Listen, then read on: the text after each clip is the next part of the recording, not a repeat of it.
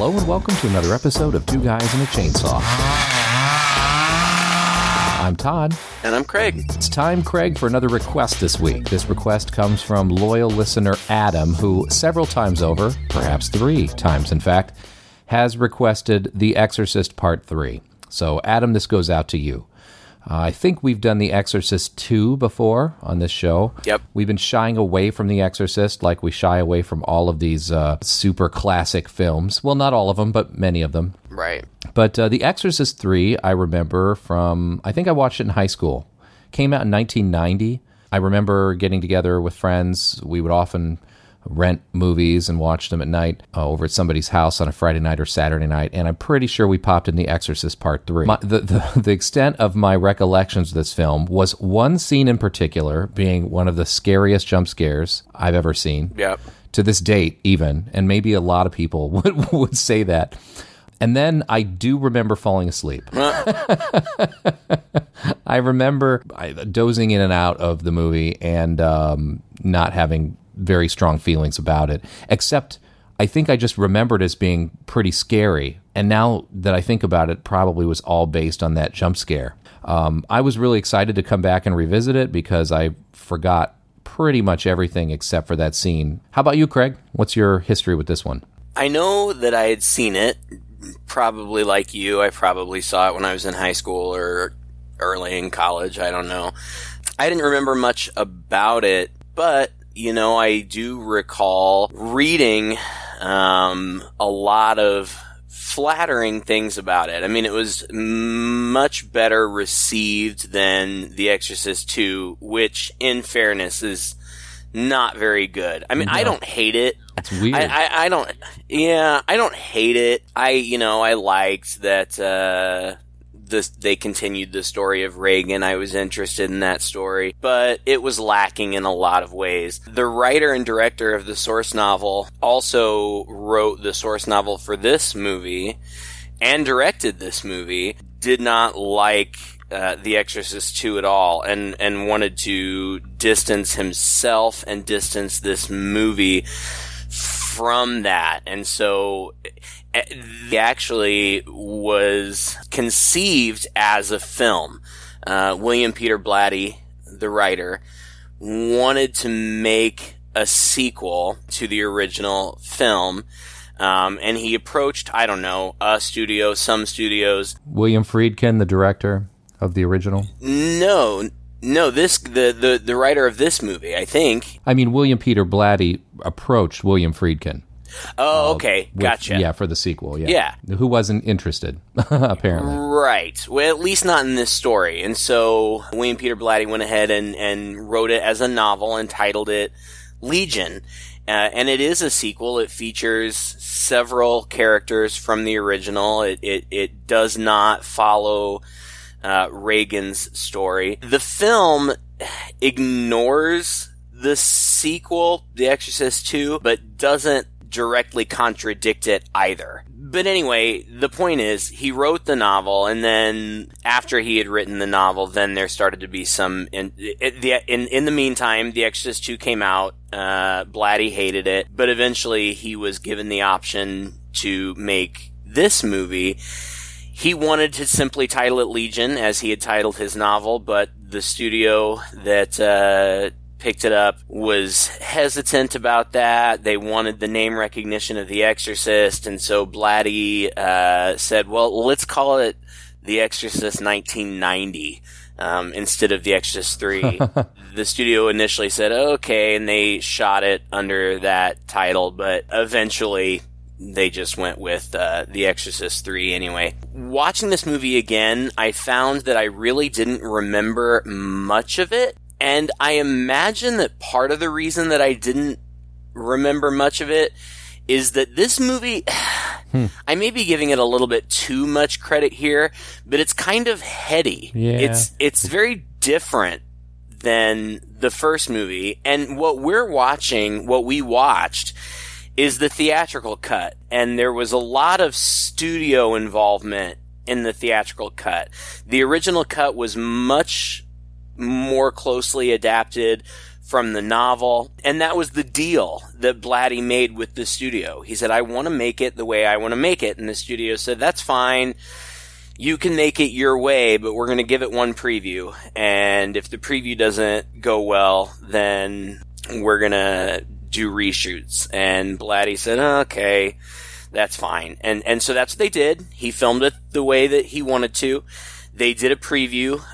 Blatty in interviews seems to kind of suggest that the preview was kind of a hit job. Like, they intentionally brought in an audience that they knew wouldn't respond well, and they didn't, and so he had to do reshoots, and they reshot it extensively. The original footage was thought to be lost forever, and it wasn't until 2016, 2017, right before Blatty passed away, that they found the original footage, and they recut it with varying video quality, because the footage that they found was VHS, I think, and it wasn't super great quality. They put a disclaimer up before it. But Blatty's directorial cut did come out before he passed away in 2017, I think, and I don't think I've ever seen that. And I didn't even realize all of that behind-the-scenes drama until I was watching this, and there were parts of it that were just a couple of parts in particular that were so oddly cut. I'm like, what is happening? Right? You could say that. There was one part in particular that I thought that my internet had messed up and jumped forward or something. It cut to what was clearly the end of a scene, and I rewound it to make sure that I hadn't missed something, and I hadn't, and it just turned out that it was because they were cutting around footage. And so when I realized that there were these two different versions, of course you and I are on opposite sides of the world, so I'm watching it, the day before we're going to be doing it, but that's the middle of the night for you, and so I texted you really quick. I'm like, dude, there are two versions, and apparently they're vastly different. So are we watching the same one? Do we watch different ones and talk about the differences? And when I had finished watching this cut, which is what we ended up going with, I texted you and I said, you know what? I think they're so different. I think it would be confusing if we watched the different versions. So we both watched the theatrical cut, and I have to say, based on the descriptions of the director's cut and based on my viewing of this one, I can't say objectively because I don't think I've seen the director's cut, but I think we made the right choice. Yeah, it seems like it. Well, that seems to be the consensus online. Most of what I've read at best says there's not actually that much difference that's so significant that really alters too much, except for the ending. Well, the last third of the movie and a major recast, they inserted a whole new character, which it feels like it. 100%. Yeah. Yeah. I mean, he feels spliced in. It's bizarre. But another significant change, this centers around a detective or a cop, whatever he is, named Kinderman, who did appear in the original novel and in the original film. He's recast here because the original actor had passed away. And he's played by George C. Scott in this movie, who is a renowned actor. I have to say, I always find him to be over the top. Yeah. He's so over the top in this movie, and especially in the beginning, it was almost to be distracting, right? He's just this sort of disgruntled, sort of seen it all, angry and also upset kind of cop who's always got this witty and snide comments to make and never cracks a smile. My wife's mother is visiting, Father. And Tuesday night she's cooking us a carp. It's a tasty fish. I have nothing against it. But because it's supposedly filled with impurities, she buys it live. And for 3 days it's been swimming up and down in my bathtub. Up and down. And I hate it. I can't stand the sight of it. Moving its gills. You're standing very close to me, Father. Have you noticed? Yes. I haven't had a bath for 3 days. I can't go home until the carp is asleep. Because if I see it swimming, I'll kill it. Well, not only that, but he goes from 0 to 60 in like like he just flips out. It's true. Somebody says the wrong word and suddenly he's screaming and holding his head, right? It's like, what? It's distracting, actually. It is distracting, but I mean, to his credit, I mean, he's a reputable actor. He's done a lot of, big things and gotten a lot of acclaim. So whatever, we'll excuse that. The other thing is, though, he is investigating these murders that appear to follow the patterns of this serial killer who was supposedly killed years before, but now all of a sudden these murders have come up and they have the same MO as the serial killer, the Gemini killer. And eventually he stumbles upon this patient in a mental ward of a hospital, the disturbed ward of a hospital, who claims to be the Gemini killer. And that character is played by, oh, help me out here, I can't think of... Brad Dourif. Brad Dourif, who is probably most famous at this point for voicing Chucky. Yeah. And I love the Chucky movies, and I love Brad Dourif in those movies.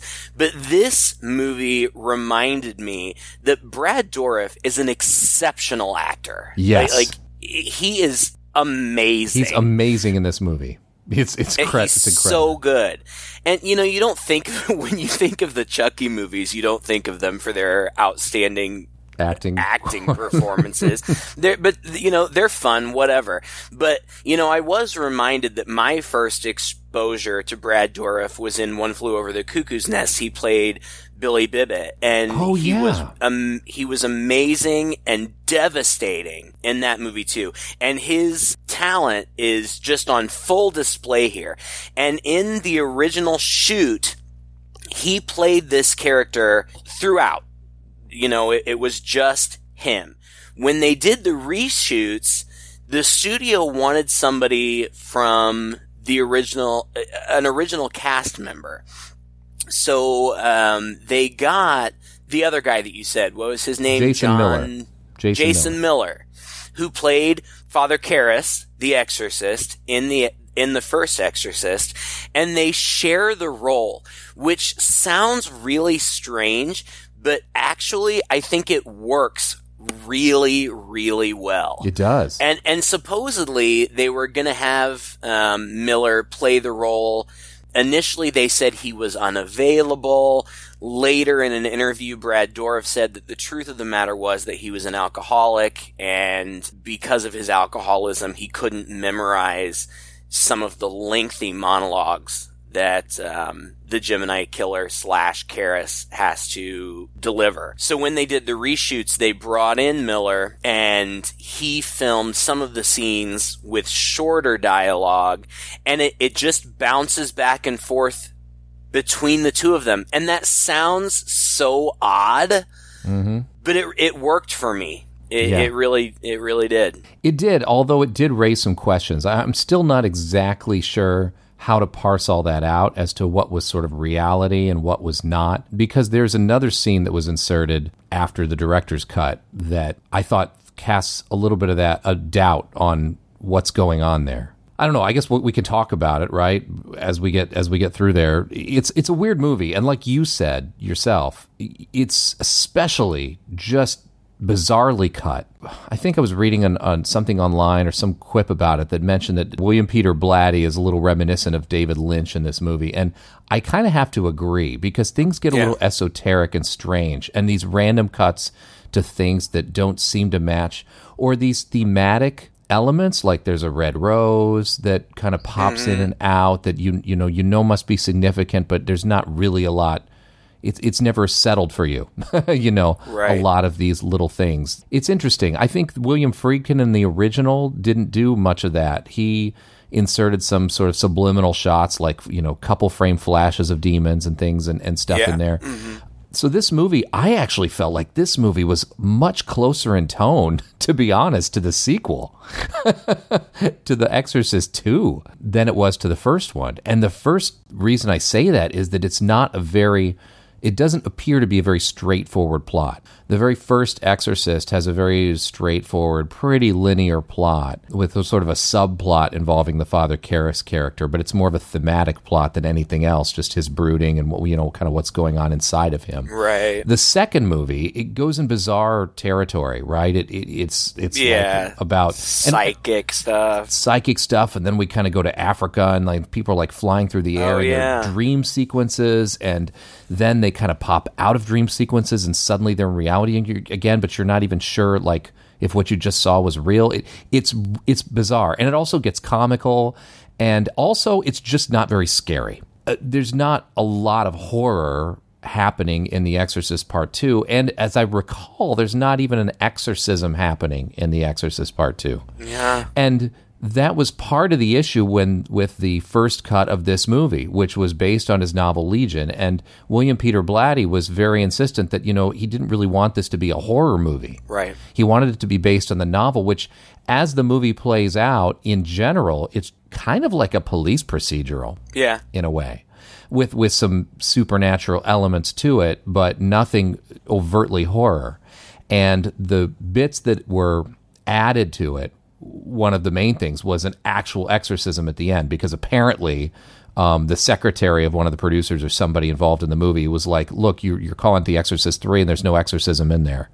And so they made him go back and alter the ending of the film to add that extra character. It's basically another priest that's just very loosely and quickly referenced earlier in the film. We see a couple shots of him looking pensive and disturbed. Right. And then you never see him again until the very end, when he's kind of mysteriously and unexplainably shows up. It's weird. To perform an exorcism. And then the exorcism, it's just so different in tone from the rest of the movie. It's this special effects extravaganza. It's almost like something out of Nightmare on Elm Street, and it's crazy. And it apparently costs like $4 million alone. Yes, I know. And it's insane. And Blatty said, look, he's like, I kind of went in there thinking, all right, I'm going to put lipstick on this pig. If they want me to do this extra bit, I'm going to make it look awesome. And it's okay. I mean, it's perfectly fine. It's an awesome kind of scene in another movie. But in this movie, it just kind of comes out of left field. Although, to be fair, you're assaulted with a lot of out of left field things in this movie anyway. Just the tone of this is different. This movie, it's a freaking fever dream. Like, there were parts of it when I was like, did I accidentally take some acid before I watched this? Like, it's so weird. Well, there are some scenes that are so bizarre. There's one scene in particular in which Kinderman, George C. Scott, I guess it's a dream? Yeah. But he, ends up in, purgatory? What looks like maybe a cathedral, but it's set up as a triage ward, and there's all these angels in full angel getup with the huge wings and stuff, ministering to people, but then there's little people there, and Fabio is there. Fabio! It's so weird. What is happening? There's so many distracting cameos in this film. There are cameos in this movie that are just a 2-second shot of a guy, and you're just like, holy shit, that was Larry King. Sitting at a table ordering something. Again, the same thing in that Fabio. It's like, Fabio, what is he doing in this? And it's just a shot of him, sitting there looking pretty, like Fabio, he's posing for a cover of one of his romance novels or something. It's like, what? Fabio? What's happening? It's so bizarre. Was the director a fan? Did he call in a favor? How did he get a split-second shot in this movie with barely a mention? But it happens, and that just adds to the surreal, distracting quality. Apparently, Samuel Jackson is in that too, although I didn't catch that. I know, I didn't see him. Yeah. No, but there's also another thing. I have to admit that it pulled me out a little bit, though it shouldn't have. But so many of the minor characters in this movie are incredibly recognizable B-list actors. Like, it seems like almost everybody you're introduced to, you're like, oh, that guy. Oh, her. Yeah. Like, it's like, you don't know their name, but you know you've seen them before. Exactly. So it's weird. It's a weird movie. And honestly, about halfway through was when I texted you the first time, and I'm like, dude, it doesn't even make any sense. And then by the time I got to the end, I ended up liking it. And that closing scene, the big exorcism at the end, it felt kind of in keeping with the first movie, in so much as at this point, Father the man Miller, who played Father Karras in the original, has taken the role. And they have him in makeup, and the atmosphere is all very similar to what it looked like in the first movie. Yeah. Like, his possessed persona is very reminiscent of what people looked like who were possessed, especially at the end of the first movie. And, you know, atmospherically it's very cold, and so there's lots of fog, and you can see their breath, and the lighting is like, you know, in shades of blue and stuff. So I felt like it did tie well to the first movie. But you're right. Throughout, it is in terms of being so odd, it is kind of more like the second movie. I really hadn't thought about that. I mean, let's be honest, too. The first movie gets a lot of credit for being really scary, and it's iconic, and it's got this cool theme. But it's extremely exploitative. I mean, there are parts that don't withstand scrutiny. It's absurd at a moment, you know, where Reagan's head completely spins entirely around, right? And yeah. That's just total horror movie. The ending, you know, is just kind of another special effects extravaganza, floating and, you know, possession, and the demon kind of shows up and there's a face splashing up there. We revere this movie as being spooky, but you kind of forget that it has its moments too where it's a little hokey and crazy. And especially if you see like the director's cut, where apparently like there's like she's spider walking down the stairs and stuff. Yeah. So, I mean, you know, in that way, like the whole franchise, if you will, it doesn't pretend to be this sort of deep psychological drama. It just has enough of that somehow it just feels a little more respectable than a lot of the other horror movies we watch, you know. I don't know what I'm trying to say here, but I guess what I'm trying to say is it just got elements of all of it in it. Yeah, I'm not exactly sure what you're trying to say either, because I will not speak ill of that movie. You know, if people ask me what's the scariest movie you've ever seen, I'll throw that one out there. Oh, it's scary. Because I do find that movie to be very scary. You know, and again, we've intentionally not talked about it. There's so much to talk about. I mean, Linda Blair and the woman who's very famous, but I can't think of her name, who played her mother, were both severely injured because of the director's careless treatment of them. And, you know, a bunch of people died, like the movie is supposed to be cursed or whatever. If you're interested in that movie and you haven't looked into it, read up on it, because there's a lot of really fascinating things going on there. And they did an episode there on Shudder. There's a series called, I think it's called Cursed Films or something like that. And they did, I think the very first episode was on The Exorcist. And there's a lot of really fascinating stuff that's going on there. This, you know, aside from all the studio intervention and all that kind of stuff, you know, not a whole lot of fascinating behind the scenes stuff. It's really more just about how it came together. That's so interesting. I mean, the story is hard to follow for a while. Oh my gosh. I think maybe why you and I also ended up like appreciating it a little bit more by the time it was done is simply because at some point in the movie there's just a long monologue that explains it. And I mean, I might knock the film for that, but by God, by that time I just wanted to get a sense on what was happening.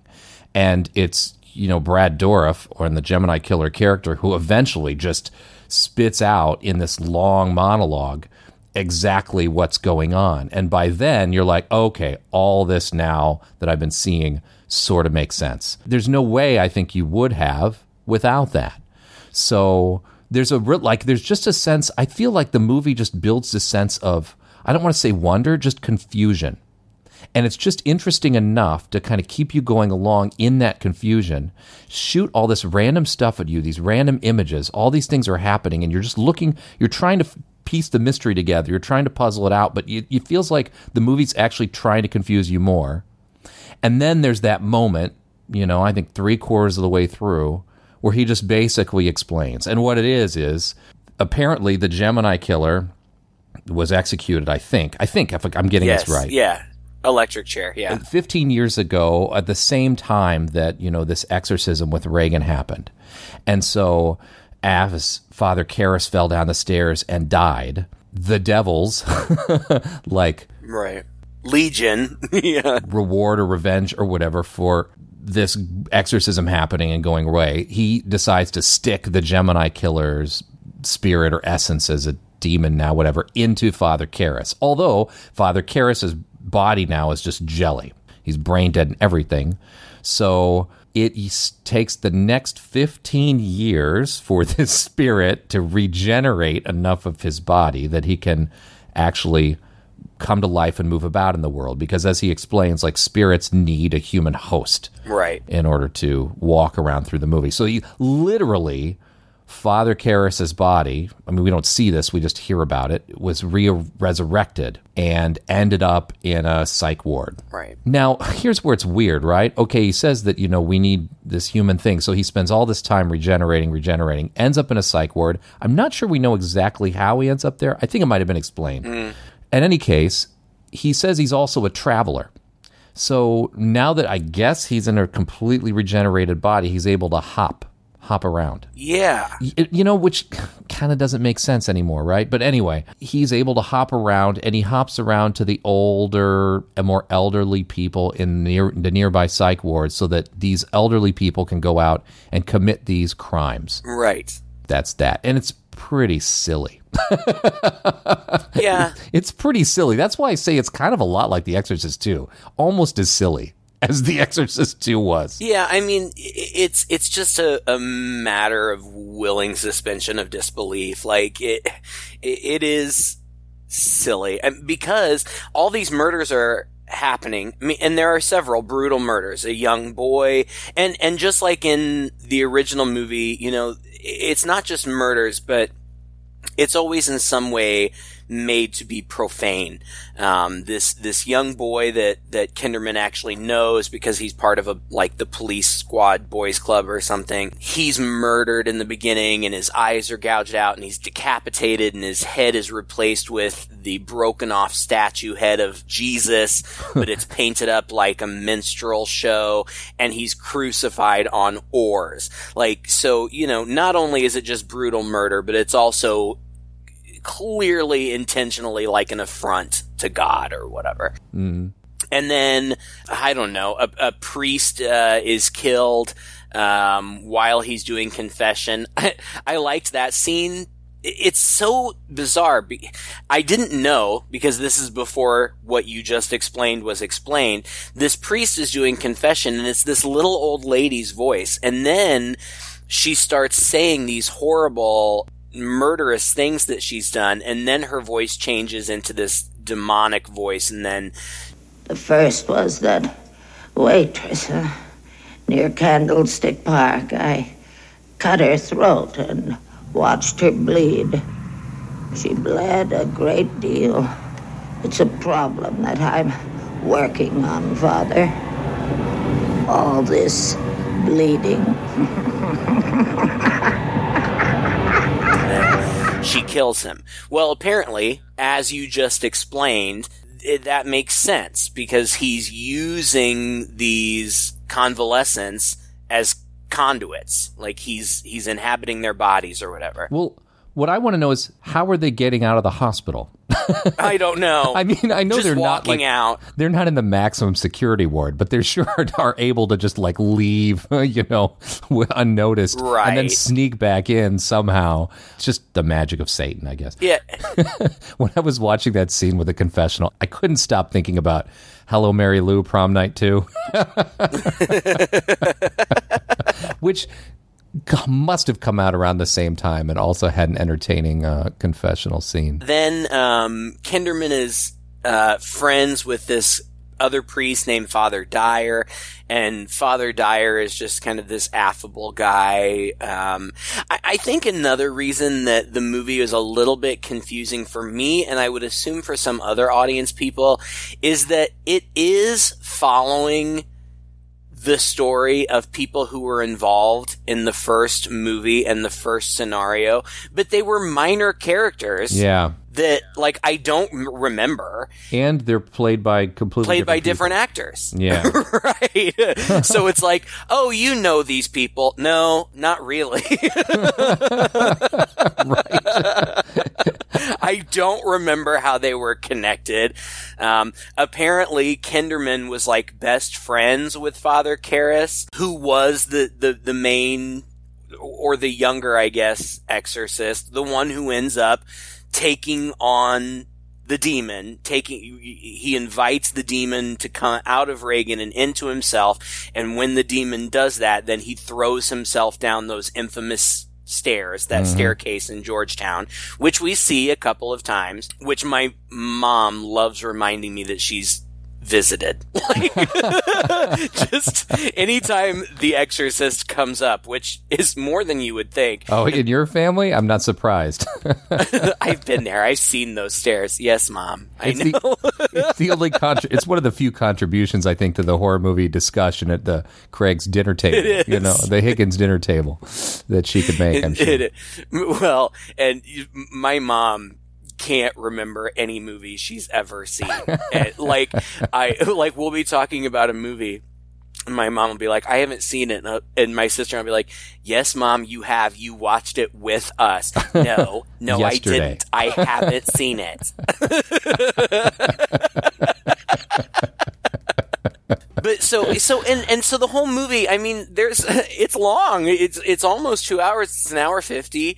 And it's long, and it's a lot, like you said, it's much of a crime procedural, basically a lot of investigating, talking to different people, talking to the people at the hospital. I mean, the fact that he just stumbles upon this Gemini killer in the hospital is kind of silly and stupid too. But then there's also always stuff, and I don't remember this at all, and I was watching this with earbuds in, so I wonder how much I would have noticed had I not had the sound directly in my ears. But throughout the whole movie, there's tons of just like demon breathing and demon roaring and demon chanting that's just happening all around people, and like they act like they don't notice. Well,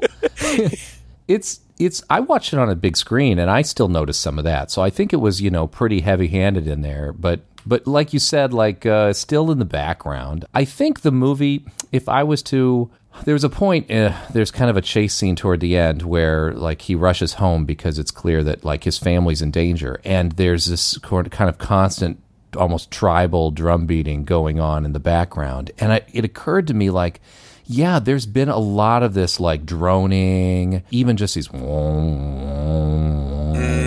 just in the background, that the whole movie maybe subliminally at moments casts a bit of a spell on you, and that it adds a little bit of an extra tension to scenes that are ultimately don't pay off or don't really go anywhere or are just confusing.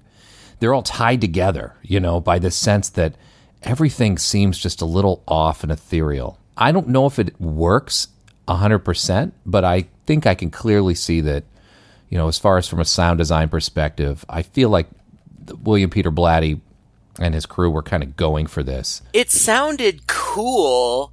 It was just kind of odd that, like, it was just happening, but just for us. The people involved weren't, like, I kept thinking, how are they not hearing this? Or it's like because it's so loud in my ears. How are they not noticing? I feel like it was meant to be just things like impressions coming and going, maybe coming in and out of the character's thoughts or something like that maybe aren't actually happening in real life. Although there's one moment where he is talking with another priest.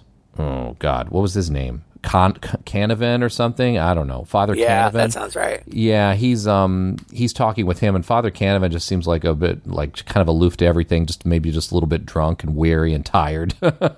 Yeah. And he has this meeting with him in the office, and then the clock stops, and they look over, and Father Canavan almost couldn't care less. Right. Whereas he's just somewhat bemused by it. And then, like, the door kind of creaks open and things start flashing. Lights flash. And there's hearing sounds, and he gets up, and Father Kahneman is just sitting at his desk like whatever. And I'm going, what's going? They're not reacting like people should react in this sort of circumstance. Yeah. And so it made me wonder if Kenderman, like if Kenderman was the only one who was noticing, like not necessarily that it was in his mind, but that he was the only, like it was targeted at him, so he was the only one who was kind of experiencing it. But you're right, it is weird that the other character just sits in the background, like doesn't even say, why are you getting up and looking around? Like he just sits there, and Kinderman goes out into the hallway and looks down the hallway, and he doesn't even see it, but we see this statue that looks like it was probably originally, of some religious figure, but it looks like the Joker from Batman, and it's holding this giant knife, and like it's just such a bizarre image. Yeah. And nothing really comes of it. It's just strange imagery. Yeah, it comes us. and it goes. And what was that? Is that a real statue? Was it an enchanted statue? Is it just this weird thing in his mind? But he wasn't even there to see it. I mean, I didn't get that, right? But I feel like sometimes he's just throwing random stuff in here just to mess with our minds, just to put us on edge, And it is atmospheric. I mean, I do like the atmosphere that it creates. It's so strange. Yeah. It's really bizarre. The Gemini killer kills people, well, in really specific ways, which I thought was interesting. First of all, he injects them with a paralytic. How he has all of this medical knowledge, I have no idea. Or how this manages to happen in all these circumstances. And how he manages to get his hands on this powerful paralytic that he injects into people so that they are paralyzed but conscious while they are being tortured and dismembered, which is nightmarish, especially since you consider that the first person that we know who was killed was a 12-year-old boy. Like that's horrible. And like at one point Brad Dourif says that well, he decapitates them and then he gouges their eyes out, and then he always takes a finger, because he says he's a collector, he likes to keep some things, and he always carves the symbol of the Gemini into the other hand, the one that he didn't take the finger from. And then throughout the movie he does various other things. There's one character, there's a nurse, which is the jump scare that you were talking about.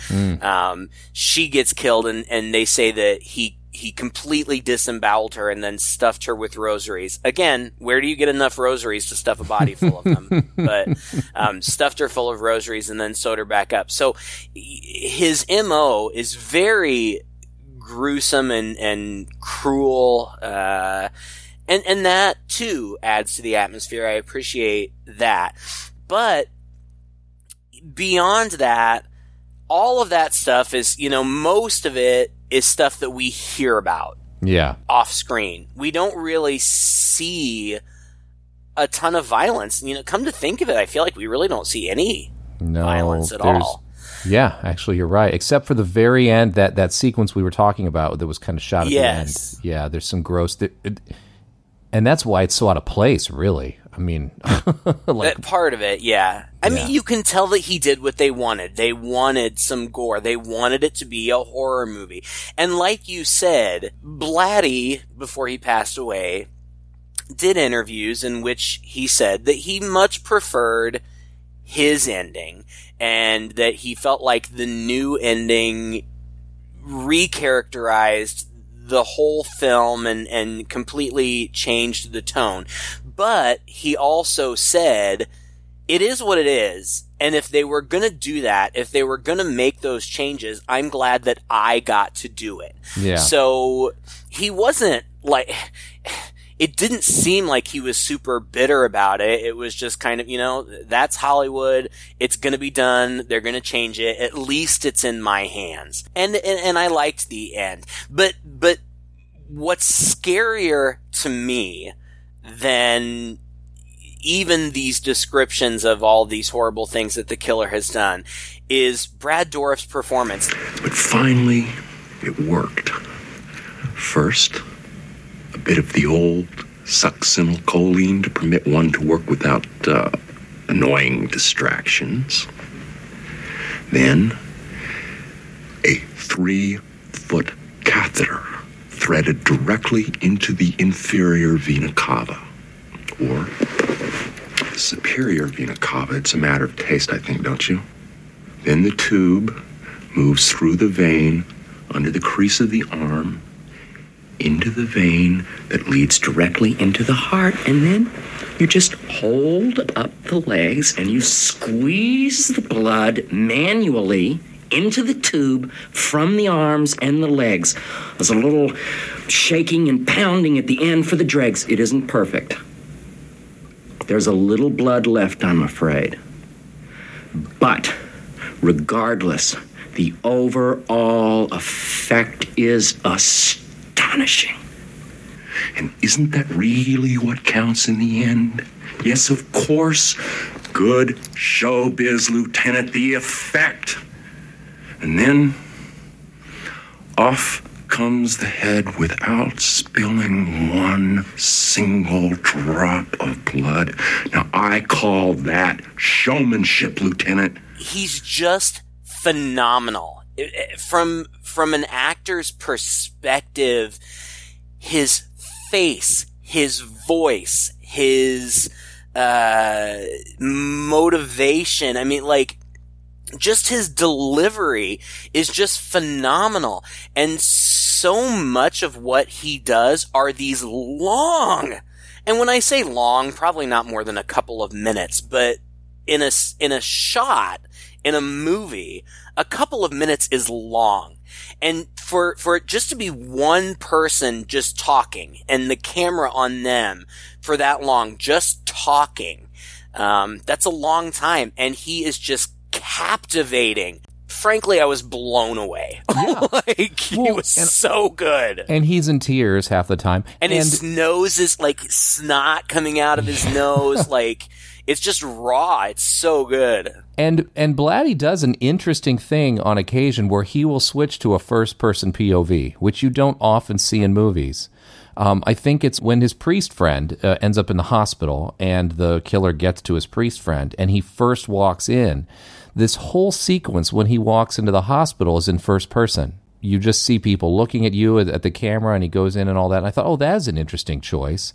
Well, he does this again to kind of shake things up during these long monologues. So Brad Dourif isn't just like delivering these long, like you said, no-cut monologues towards the detective, but at some point the camera view will switch and he's delivering it straight to us, straight to the camera. It's really captivating. And again, very talented for him to be able to do that. It's not hiding behind a Chucky doll, that's for sure. Right. It's amazing. Right. And then there's this doctor at the hospital, which I almost thought for a while was like freaking comic relief. Yeah, he was weird. I didn't get it. Super chain smoking. He had a nudie picture, like a poster hung up in his office in the hospital. What? All kinds of weird stuff on the wall in the hospital. Weird relics and idols and stuff. Yeah, I had no idea what was going on. I don't know what that was supposed to be. Because of all those idols and things, I thought that maybe he was in on it with the Gemini guy or the demon. Well, he kind of was, right? Well, yes, but only because he was being coerced. Yeah. The demon or the Gemini killer, whatever and that's the other thing, like the Gemini killer is definitely in there and Karras is in there too, and when Karras kind of comes out, that's when we see the other actor who also does a good job, and it is nice to see a familiar face from the original movie. Yeah. He's not, I mean, he doesn't do a Do a whole whole lot lot. aside from sit there and be familiar. But there's also like the demon is in there too. Or a demon is in there too and can also come out and talk. It's weird. It's weird, but you're right. I mean, like, it's kind of interesting. But then they flip. Okay, for real quick, I just wanted to say the actor who played the doctor, I found out later, is Scott Wilson, who played Herschel on The Walking Dead. Oh, I don't watch that. So Crazy. It doesn't mean anything to me. He doesn't look at all like him, but I just, I only know Herschel with the white hair and the beard and all that stuff. So that was kind of interesting. No, but here's the deal. So they bounce between Dorff and Karras. And at first, when George C. Scott's character walks in there and sees this guy and is stunned by his face. That's the scene. Yeah. No, that's the scene that I thought that there was something wrong. Because, like, he's talking to that doctor that you were talking about, and he wants to see. He had been drawn to to the Gemini killer's cell, but we didn't really see him. All we saw was somebody sitting in the dark in silhouette reciting Death Be Not Proud by John Donne, which was kind of weird. But then Kinderman wants to go back. So it's like he says he wants to go back, but then the very next thing you see is him coming back out of that cell, freaked out. Yeah. And you don't have any idea what happened in there or why he's freaked out. Mm-hmm. I mean, he explains it later. He says, that the man sitting in there is so-and-so Karras. When he then does go back in and we actually see him, it is Father Karras.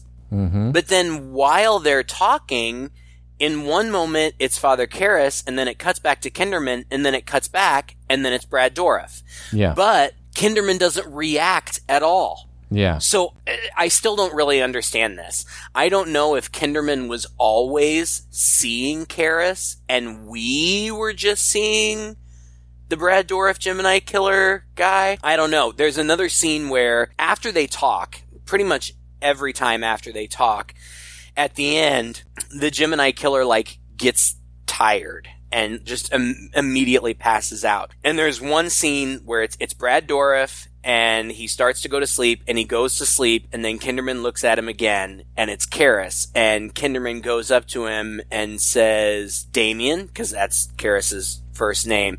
And Brad Dourif comes back out and just screams in his face, no! And it's super scary and creepy. It is. But I still don't really get. I don't understand if Kinderman was seeing him in both incarnations or if that's just us. I have no idea. I think what's going on is obviously he is Damien's body because he's he explains that. He explains that. But then he sees him as Dourif's character, and then later there's a shot of him. It's toward the end of the movie. He's sitting in his kitchen and he's going through some files and a book and all that. And he kisses his daughter goodnight, and he flips open one of the files, and it's the file on the Zodiac. The Gemini killer. Who was based on the Zodiac killer. Correct. So, anyway. Yeah. He flips open that file, and boom, there's Dourif's face. So you can see that the face of the Gemini killer who was, executed 15 years ago, that's him. So at first that was a little confusing to me. This may or may not have come before the big explanation. I think it came before the big explanation of Karras's regenerated body. So I was like, okay, wait a minute. Who is he seeing and why? Both of these people are dead.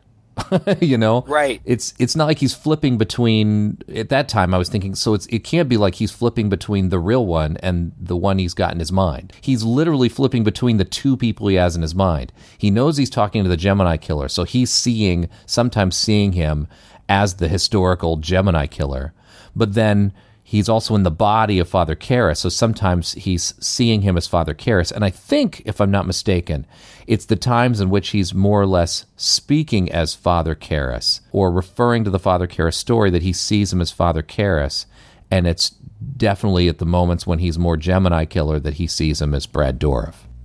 Yeah. So Brad Dourif is the figure of his imagination. Sure. The actual Gemini killer. But yeah, it's so confusing.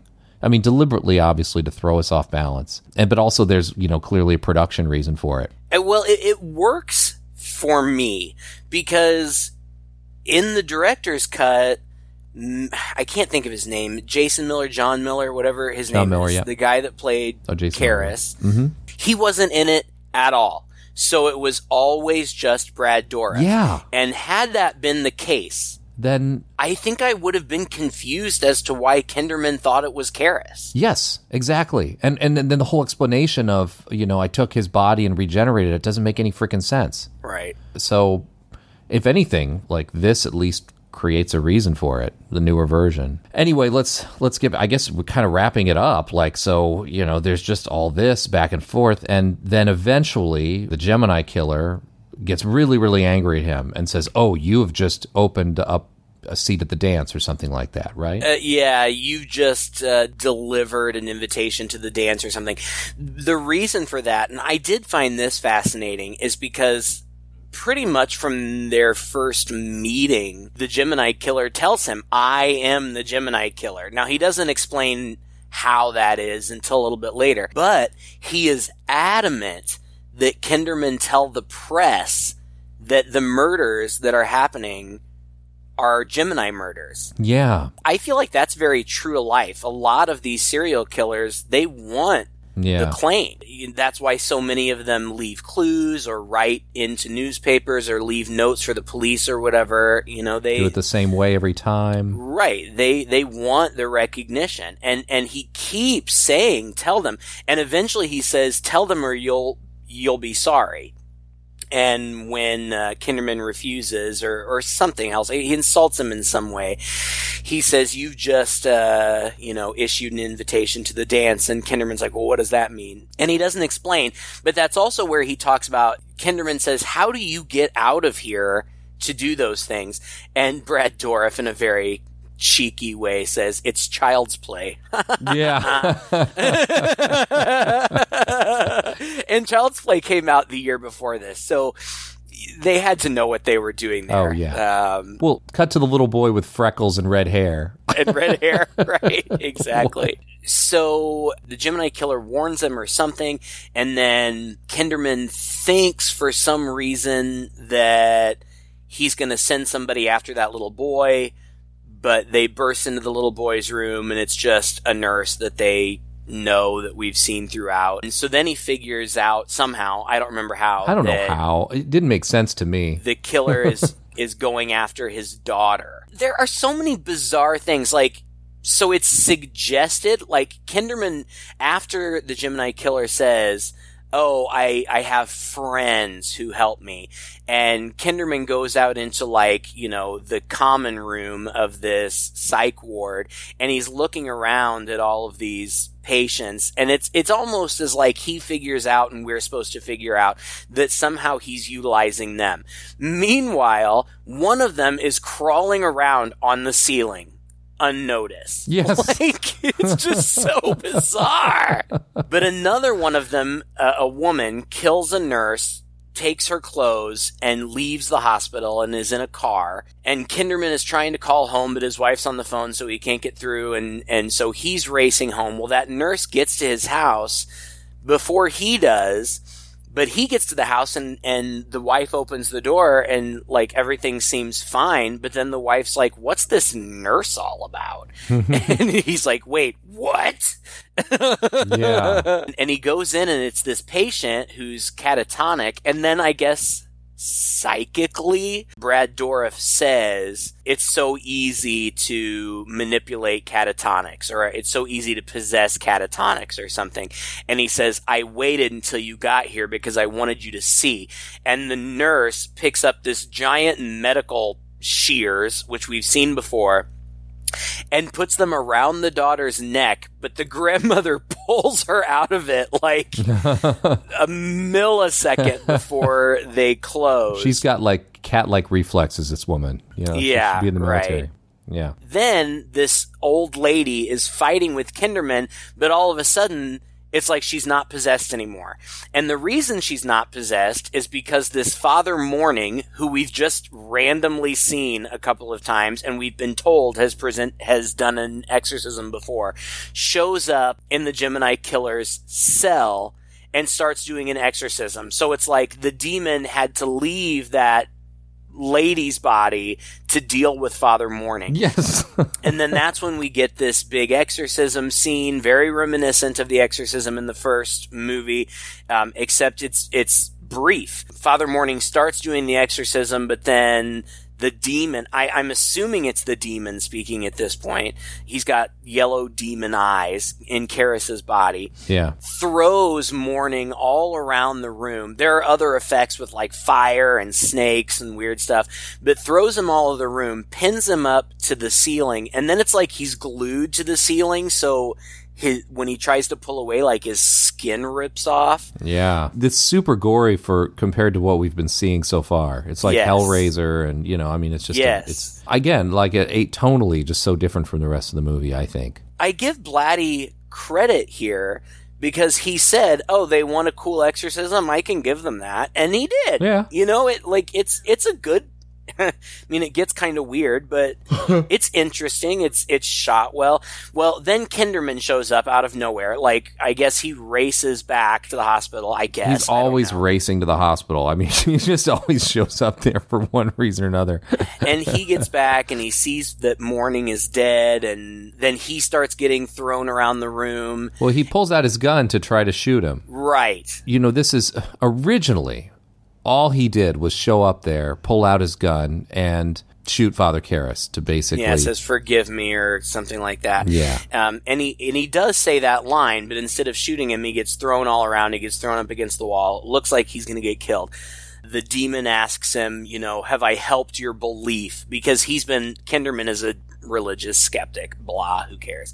But then he delivers this big monologue about, I believe in disease, and I believe in murder, and I believe in, I don't know, it's kind of cheesy. All the bad stuff, yeah, because I'm a hard-boiled cop, and I've seen all the bad stuff. Yeah, and I believe in you, I guess. But then Father Mourning, who we assumed was dead because we saw him crumpled on the floor, grabs his crucifix and holds it up to the demon and says, fight, Damien, fight it. And apparently... Father Karras is able to take control of his body momentarily, and he yells to Kinderman, shoot me now, do it now. And so he does. Like 3 times. And that is pretty much it. I mean, he's dead, and the very last scene we see is Kinderman and some other cop, I think, standing over the grave, which was in the original cut, but came much earlier in the movie, like they were exhuming the body, yeah. You're right, or something. And finding somebody else in there. But between those 2 shots is a shot of the sun. And I was like, oh, it's going to end on a shot of the sun. Because as I remember, that's how the first Exorcist movie opens. Right. Is this shot of a sun out in the desert. And but no, it goes to this. I think the director's cut actually did end on the sun. And I thought, that was like a nice little bookend to the series. Recognizable. Yeah, I forgot to mention that while Kinderman was pinned up to the wall, a hole to hell opened up in the floor. No, well, it opens up by 15 bolts of lightning striking it. It takes a while for for that to manifest. And these creepy, I mean, they're not demonic looking, but they're like all made up in white and their hair is white. And at first it's the young boy crucified, the boy from the beginning, but then it's Father Karras crucified, but I think it's all mind games from the demon or whatever. Yeah. And then the only other thing we didn't talk about, that jump scare, but I kind of was saving it for the end. There's one scene in the hospital where the camera is just positioned at the end of the hallway, shooting down the hallway.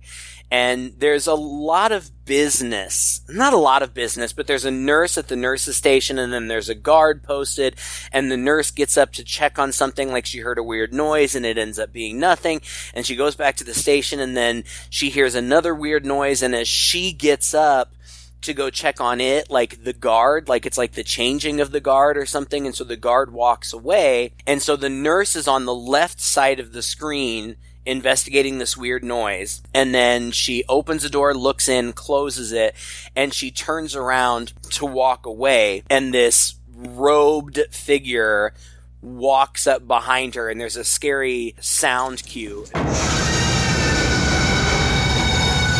It's just this figure with those shears walking right behind her. Oh. And it comes out seemingly of nowhere, and it's very quick, and it's very spooky imagery. And I feel like it's an iconic scene. It is. It's brilliant. It's really good. And I think that part of what makes it so good is the stationary nature of the camera kind of from afar. Yeah. So the sudden movement seems so jarring. And the reason I kind of saved this for the end, now, you're right. You said it was Adam who requested this, right? Yes. He's requested this several times, and we've entertained doing it several times. It's just that something else has always come up. When he requested it again recently, the reason that I wanted to do it is because my partner and I recently watched the 2 seasons of the television series, The Exorcist. Oh, yeah? And we both really liked it. And Alan's not a huge horror enthusiast. He'll watch stuff because he knows I like it. If it's really bad, he'll be mad about it for a minute, but he gets over it. But we both really, really liked the series.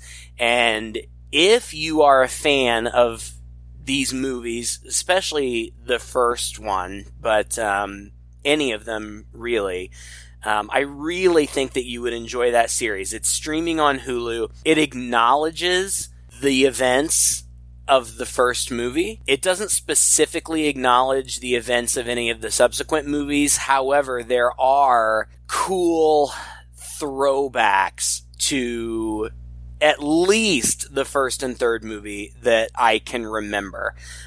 Imagery, stuff like that, throwbacks. And I don't want to say too much about it because there are great twists and things that you don't see coming. Oh. It's got really good people in it.